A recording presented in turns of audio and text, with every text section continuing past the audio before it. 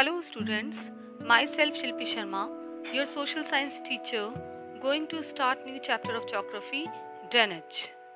Students, today I will discuss with you some important points of this chapter, which will help you to understand this chapter in easier way. Drainage is a term which describes the river system of an area. Drainage basin is a geographic term about rivers. It is also called catchment area, catchment basin, drainage area, river basin, and water basin. It is an area of land, an upland that separates two drainage systems that are next to each other is called water divide. On the basis of origin, there are two river systems of India, the Himalayan river and the Peninsular river.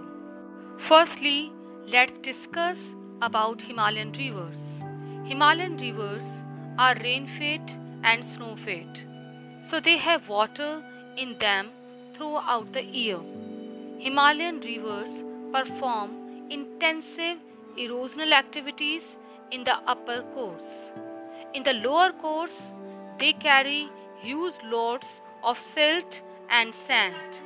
Himalayan rivers create meanders, oxbow lakes, and other depositional features on their course. The major Himalayan rivers are the Indus, the Ganga, and the Brahmaputra.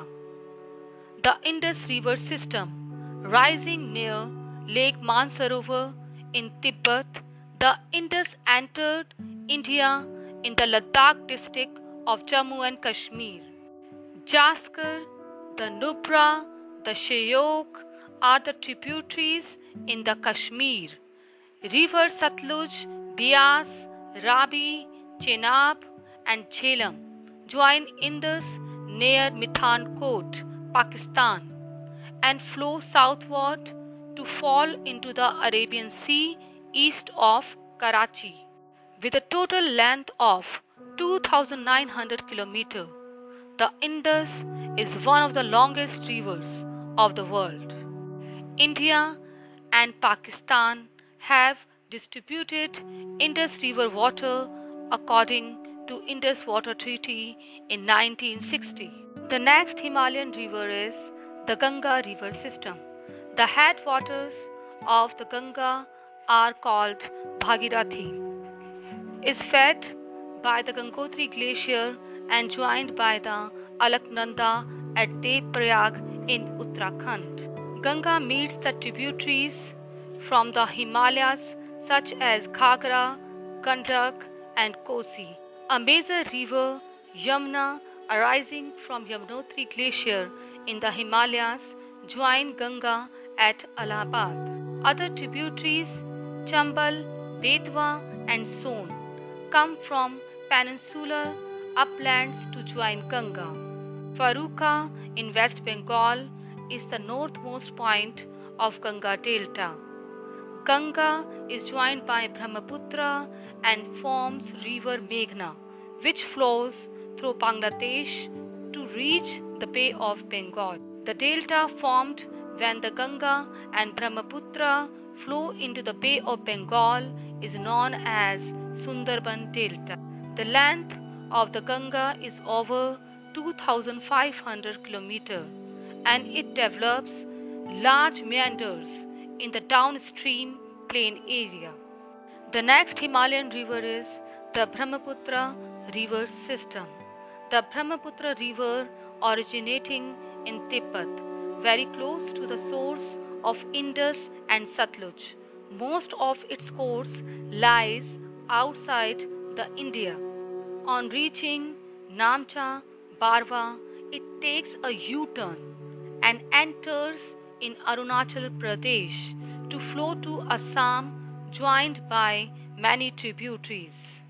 The tributaries that join Brahmaputra are Dibang, Lohit, and Kanula.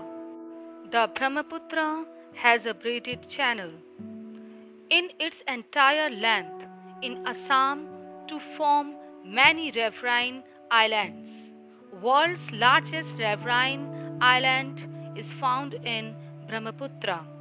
Unlike other North Indian rivers, the Brahmaputra is marked by huge deposits of silt on its bed, causing the riverbed to rise. The Brahmaputra River rises in Tibet east of Mansarovar Lake, where it is known as Sangpo. The Brahmaputra River enters India in Arunachal Pradesh, where it is called Dihang. In Bangladesh, it is known as Jamuna. The next river system of India is the Peninsular River. The Western Ghats form the main water divide in peninsular India. The major rivers of the peninsula, Mahanadi, Godavari, Krishna, and Kaveri, flow eastward to drain into the Bay of Bengal. The Tapi and Narmada are the only rivers which flow west to make estuaries and drain into the Arabian Sea. The drainage basins of the peninsular river are comparatively small in size. Now it's time to understand all the peninsular rivers. The Narmada Basin.